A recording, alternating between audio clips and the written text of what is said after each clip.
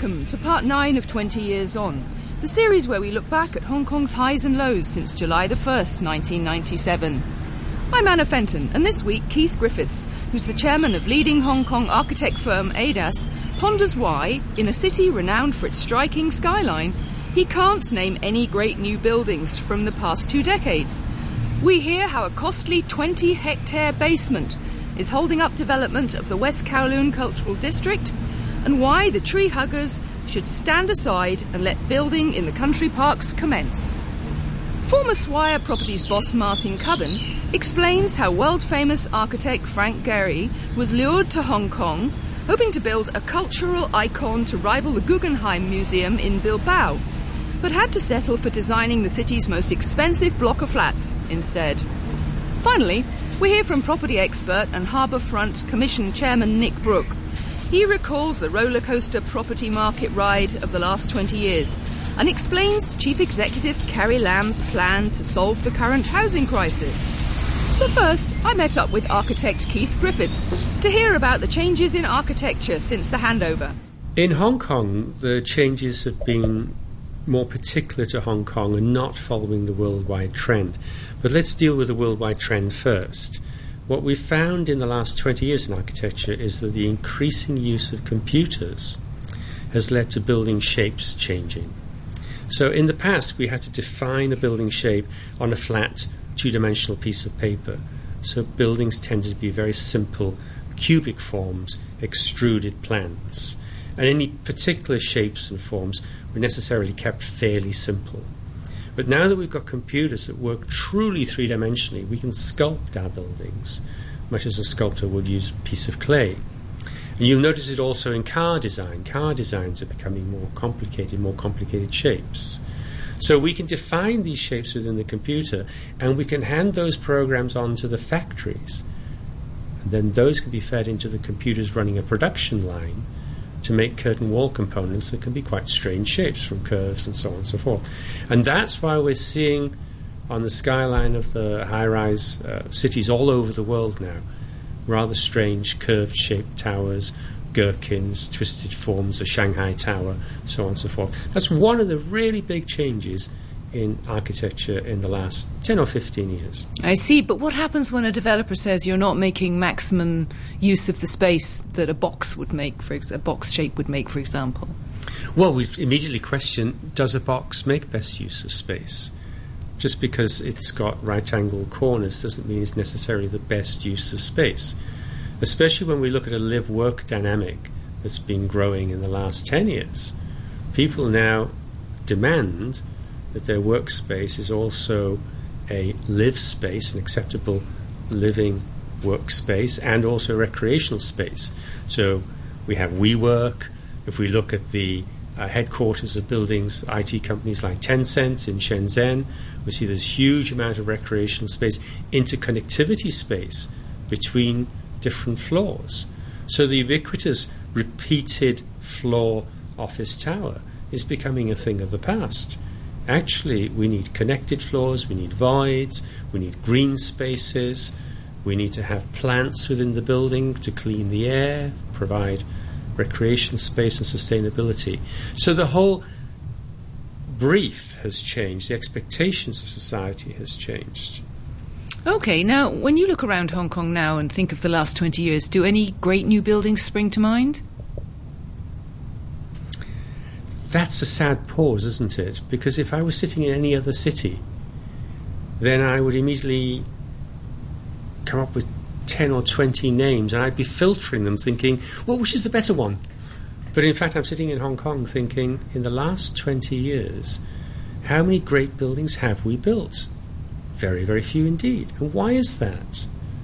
Because if we go back to prior to 97, 98, we have some truly great buildings being built in Hong Kong. We have the airport building, Hong Kong Bank headquarter building, the Bank of China building, some really great buildings. So what happened in the last 20 years that we can't name off the tip of our tongue some great buildings? Of course we have IFC and we have ICC, and those are really good landmark buildings. But they're high, great shapes, and they're commercially very viable buildings. So I think those two are two good buildings. But when any cultural buildings? No, normally, not at all. Normally, a city would be replenishing its cultural buildings on quite a committed program, and as society develops and has great expectations, we'd have better cultural buildings. But for 20 years, we've been sat on the West Kowloon Cultural District, and we haven't yet created one single new cultural building in Hong Kong. What happened with the West Cultural Development? Because it's been going on since 1999, I think. Goodness, it's a long story, isn't it?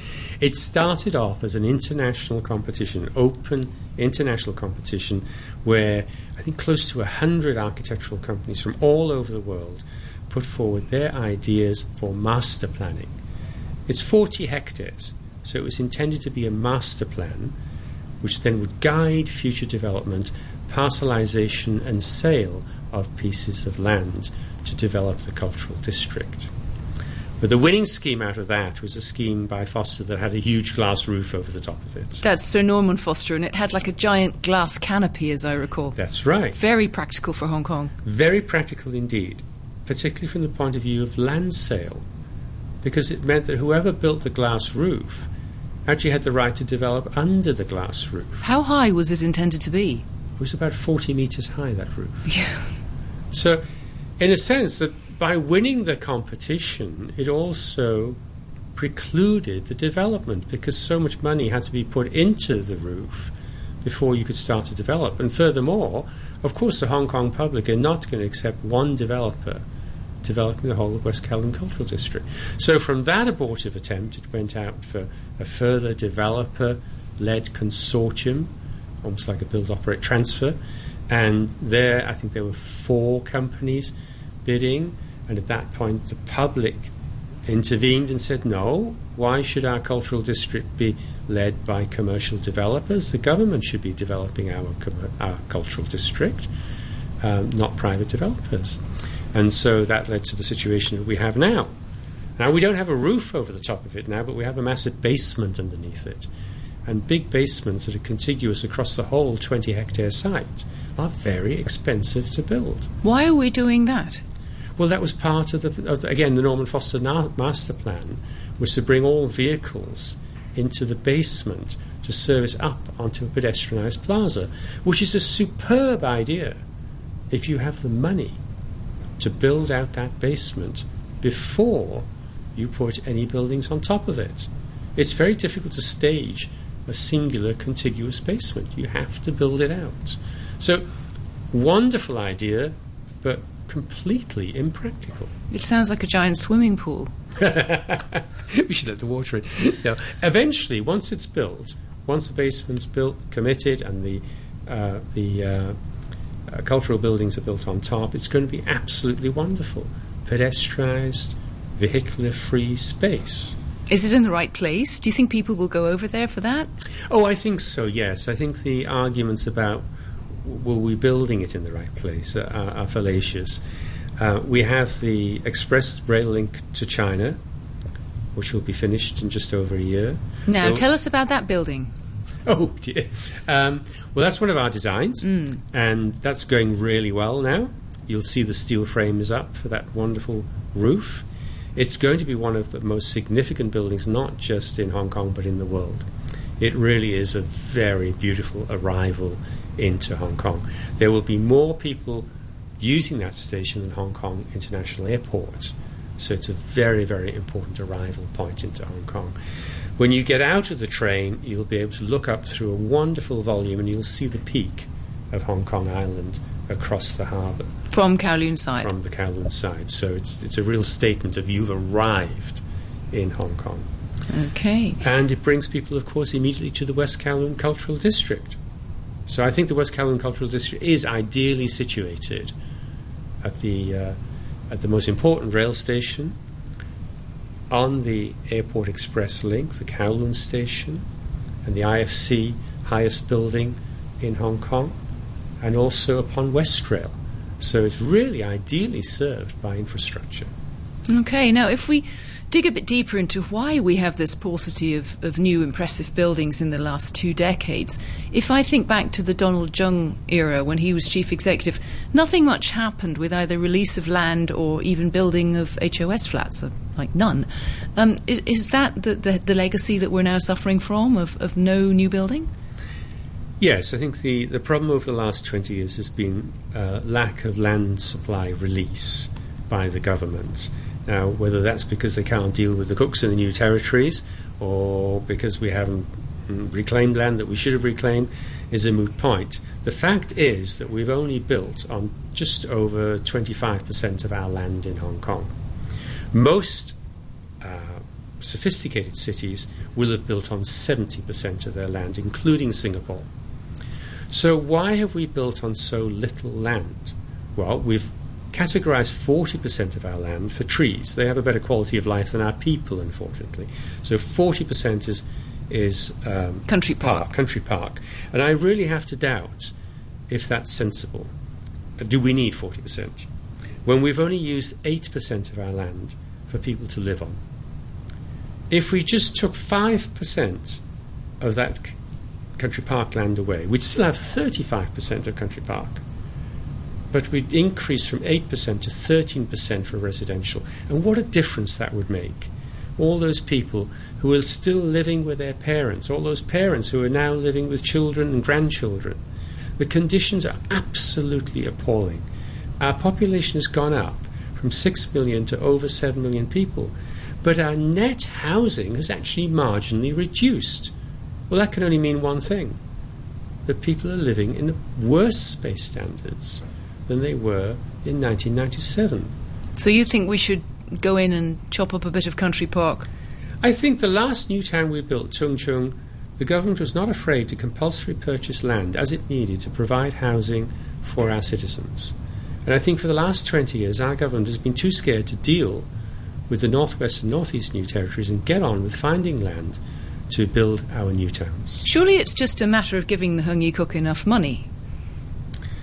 Probably, but in either case, that land belongs to the government and it should take it back under compulsory purchase and get on with building 3 or 4 new towns in the northwest and northeast new territories where we have East Rail, we have West Rail, we have fantastic infrastructure up there, and it's right next to Shenzhen. In the time that we've been dithering, Shenzhen has grown from a few million people to 22 million people. I doubt that the Shenzhen government would ever put up with something like the Cooks when they need land. That was architect Keith Griffiths. Next, I caught up with Martin Cubban, who ran Swire Properties for several years up to 2014. He explained how the big developer has single-handedly reinvented a whole neighbourhood over the past 25 years. The biggest Swire development in Hong Kong over the last 20 years has undoubtedly been in Taikoo Place, where we, over a course of 20 years, have transformed what was once an industrial heartland into a first world business district, and that involved the conversion of 4 buildings, the purchase and then subsequent redevelopment of another 4, such that now we have about 8 million square feet of Grade A office space with another 2 million in the pipeline. Now, when did you start doing that? That started in the very early 90s. Swires have owned industrial space in Quarry Bay for many, many years, since way before the Second World War. And in the 60s they built some industrial buildings which various businesses owned by Swires occupied. As Hong Kong developed and the industrial landscape changed, so Hong Kong moved with those times, and we converted these industrial buildings into office buildings. And that started really in the very early 90s. And it's continued right up to the present day. Now, when you did that, we used to call it the Gaza Strip down there. When you started all that, did you envisage that it would become this great centre of office life, like another CBD in Hong Kong? Well, the vision, if it's anybody's, is Keith Kerr's, because he was running Swire Properties in the 90s when that transition began. I think he generally did feel that Hong Kong was developing and growing so quickly that Central wouldn't always be, the prime business district, that there would be a need for an alternative. It may have taken 25 years to happen, but it's now happening. So this was a Swire vision and decision more than a government-driven one? Very much. I'm not trying to in any way dismiss government's own contribution. I think they were happy that we developed in this manner. And I think in terms of utilising, the leases that were available to us to convert to office buildings, the government were duly willing. But yes, it was very much a Swire Properties vision that we begin to move with the times, and that we look to grow our business in a way that Hong Kong was facilitating, because it was becoming a first world business and financial centre. And if you think about that period from basically very early 90s, right through to 98, it was a period of tremendous growth for Hong Kong as a financial services centre. There was a hiatus for 4 or 5 years, as we all know, after the Asian financial crisis. But really after SARS, it picked up again with real gusto, and as I say, it continues today. Now, please tell me about the origins of Swire's vision for the Frank Gehry development and all those exciting plans, and what happened and what didn't happen there. Yeah, well, probably a bit of outrageous good fortune in some respects, because Frank Gehry being who he is, I don't think he would have naturally come to Hong Kong to build a relatively small residential development. Now, let's just, for the benefit of the listeners, explain that Frank is a very famous American architect. Yeah, he's actually Canadian, and I think he's now 84, but he was an early Pritzker Prize winner, probably the most celebrated contemporary architect there is, actually, no respect to others, but he is viewed as one of the greatest of certainly of his generation. And Swire had a vision to get him to develop a number of projects in Hong Kong in the early 2000s. They did. We came together because of a project which was related to the West Kowloon cultural development. It was Swire's vision for what Hong Kong might have been in the context of cultural offerings. How did you see it? Well, the government basically called for submissions, different ideas, different views about how Hong Kong would develop its own cultural hub. We took the view that the culture should be taken to the people, so should be distributed around the territory. So there was a centre on West Kowloon, there was a centre on the old Kai Tak Airport site, and there was a Gehry Centre, which was to be akin to the Guggenheim in Bilbao, in front of Pacific Place in Admiralty. And that was our submission. Where Civic Square is now and the new government buildings would have been a big arts hub? Or? That was our idea, yeah. That there would be, in fact, a Gehry iconic building, not actually in terms of how it looked like the Guggenheim in Bilbao, but something, again, which would definitely catch the imagination. And that was a great process working with Frank. He clearly enjoyed his time in Hong Kong and his time with Swires. And then, whilst we lost out in that sort of in that tender process with government, when we thought about the idea of redeveloping this beautiful site on the Peak. This is the Opus, which was two old villas, I think, that you. It was a very old house, which was which was used by the manager of the dockyard. In the days when the most important job in Swires was running a dockyard, the manager of that business had this lovely house on Stubbs Road. It was a lovely house in the context of where it was. It wasn't an architectural masterpiece, and therefore we didn't feel we were sort of robbing Hong Kong of its heritage by redeveloping it, particularly with Frank Gehry, into a 12-storey, one flat per floor, admittedly upmarket residential development. Now, this turned into what became Hong Kong's most expensive real estate, didn't it, for a while, in terms of residential? Yes, it's important to mention that phrase, for a while, because Hong Kong has continued to sort of move on. But yes, for a period of time, they were the most expensive per square foot flats anywhere in the world, I think. And how would you describe them? Or how were they described? Because it's quite a singular-looking building. Yeah, I think it can be seen to be pretty much unique in Hong Kong in terms of how it looks. Frank Gehry himself actually described it as something which looked to make the most of the location, both taking the best of the views, which all looked toward the water, but also the background, which was Mount Cameron itself and the majesty of that mountainside and the trees with it. So he would argue, and he's more adept at doing this, that this has sort of real empathy with its surroundings. What he did do was create a building which had completely open windows, so very few internal structures. Mm-hmm. What it does have is its architecture, if you like, its engineering architecture on the outside, and that's what's very unusual about it. Also very expensive, but it did create this possibility of apartments with very few internal structures. So when you walk in there, you really do feel you're in a gigantic open space. I think it's fair to say that Caroline Wilson, who was the Consul General, the British Consul General, who lived there for a while, found that extremely challenging because, as any woman would tell you, you can't furnish a house if it's full of windows that go from floor to ceiling. You've got nowhere to put anything. Yes, quite possibly. I mean, I certainly know she enjoyed her time there. I think that's without question. But yeah, I mean, it does offer certain challenges depending on what your lifestyle is. But it certainly gives you an incredible sensation when you walk in there in terms of that openness and space. That was Martin Cubban. Finally, I caught up with real estate expert and Harbourfront Commission Chairman Nick Brooke, who explained why Hong Kong property prices show no signs of plunging just yet. But first, he explained what was happening with bricks and mortar back in 1997. Well, we were building up to a bubble, as you probably remember. Everybody was speculating on the future, and particularly speculating on the future of the property market. We had people trading contracts, never any intention of buying the unit, completing the unit, flipping the contract. What, before they'd even bought it? Just yes, the right to buy? Yes.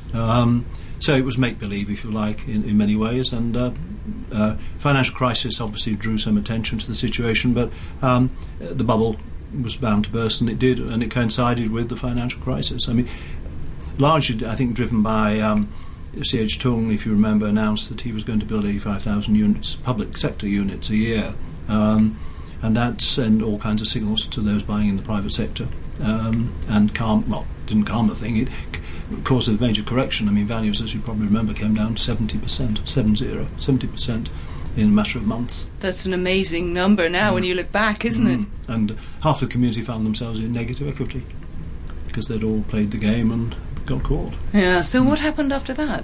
Well, we had 54 months of deflation, which led us to SARS. So we had a very difficult period when values basically bubbled along the bottom. No real momentum to the market, no real certainty about future, etc. We were absorbing 97.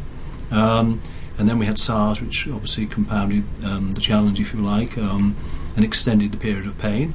But post-2003/4, we began to see confidence come back into the market. And then we saw values rise significantly between the period 2004 to 2008, about the best part of 110, 120%. In uplift in total. So that put it back to higher than before in 97? Some cases, yes. I mean, in some estates, yes. I mean, obviously, some lagged a little, but no, generally speaking, we were up to 97 values, and in some cases above.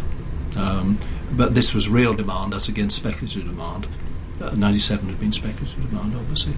Then we had another financial crisis, 2008. And most people expected, I think, quite a major correction, having seen what happened in 97. But we saw, quite frankly, a minor dip. And within a matter of months, the market was on the rise again. It had dipped 15-20%, but it was on the way up again. And we've seen since 2008 until now.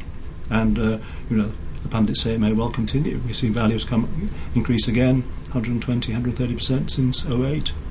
Wow. Now, I think we used to say before 97 that there was a perceptible, was it a 7-year cycle or something like that? But now there doesn't seem to be any cycle. Well, no, there isn't a cycle because there's this serious mismatch or imbalance, if you like, between supply and demand. Government just hasn't been able to keep up with demand.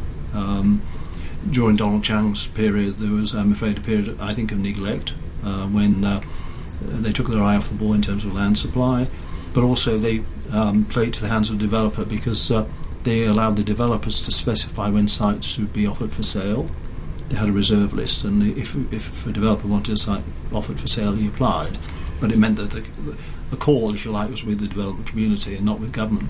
Whereas now, of course, they have sales lists, and every month they offer for sale 2 or 3 sites for sale by tender. So they've taken control of the supply situation, if you like, rather than leaving it with the developers. But playing catch-up is not easy. No, and many of the sites are not ready for development. No. So when can we see any change in the situation with supply? I don't think there's a silver bullet. In honesty, I don't think there's a quick answer. I mean, C.Y. Loan found it very difficult. He's managed to accelerate the process. Carrie Lam has inherited the same challenge. I mean, her job, I think, is persuade people to wait.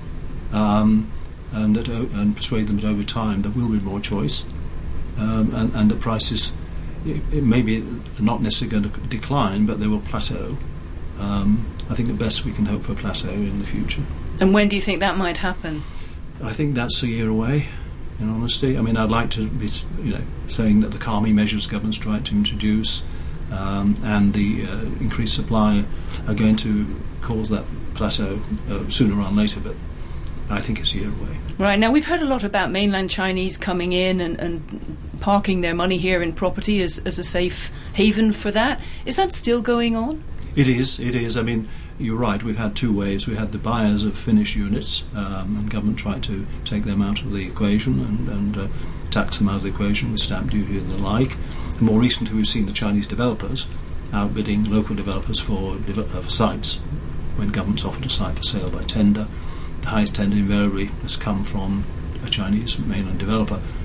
I think 55-60% of these sites sold in the last year have gone to Chinese developers. And how about rich individuals from the mainland coming down and just buying one-off flats? Do we see much of that? We see less of that, but it's still seen as a haven, a safe haven for them to invest their money, their monies, if you like, their cash. And it's a bolt hole too. I mean, a lot of them use their units, albeit on a periodic basis. Now, we've seen stamp duties bounce up and down in the last few years. As a strategy for cooling the market, has that worked? Not really. I mean, it's taken some of the players out, but the demand is so strong, and the liquidity is so much, it's so large, so high, that even if you trim out some of the fringe players, if you like, there's still a very strong underlying demand. Now, I think there's a fair few empty flats around town which leave people scratching their heads about why the government doesn't put pressure on developers and or owners and take back empty units if they're left fallow for long periods of time. Does the government have some reason for not intervening? Well, they've said or claimed in the past it's all too difficult, but I think the reality is it can be done. And the rating and evaluation department, they know exactly which units are occupied and which are empty. So it should be possible to tax those who keep a unit empty for any length of time. And I know that, I believe Mrs Lamb that's one of the measures that Mrs Lamb is seriously contemplating. That was Nick Brooke, Harbourfront Commission Chairman. I'm Anna Fenton. Join me again next week when we look at religion and find out how faith has changed in this town in 20 years.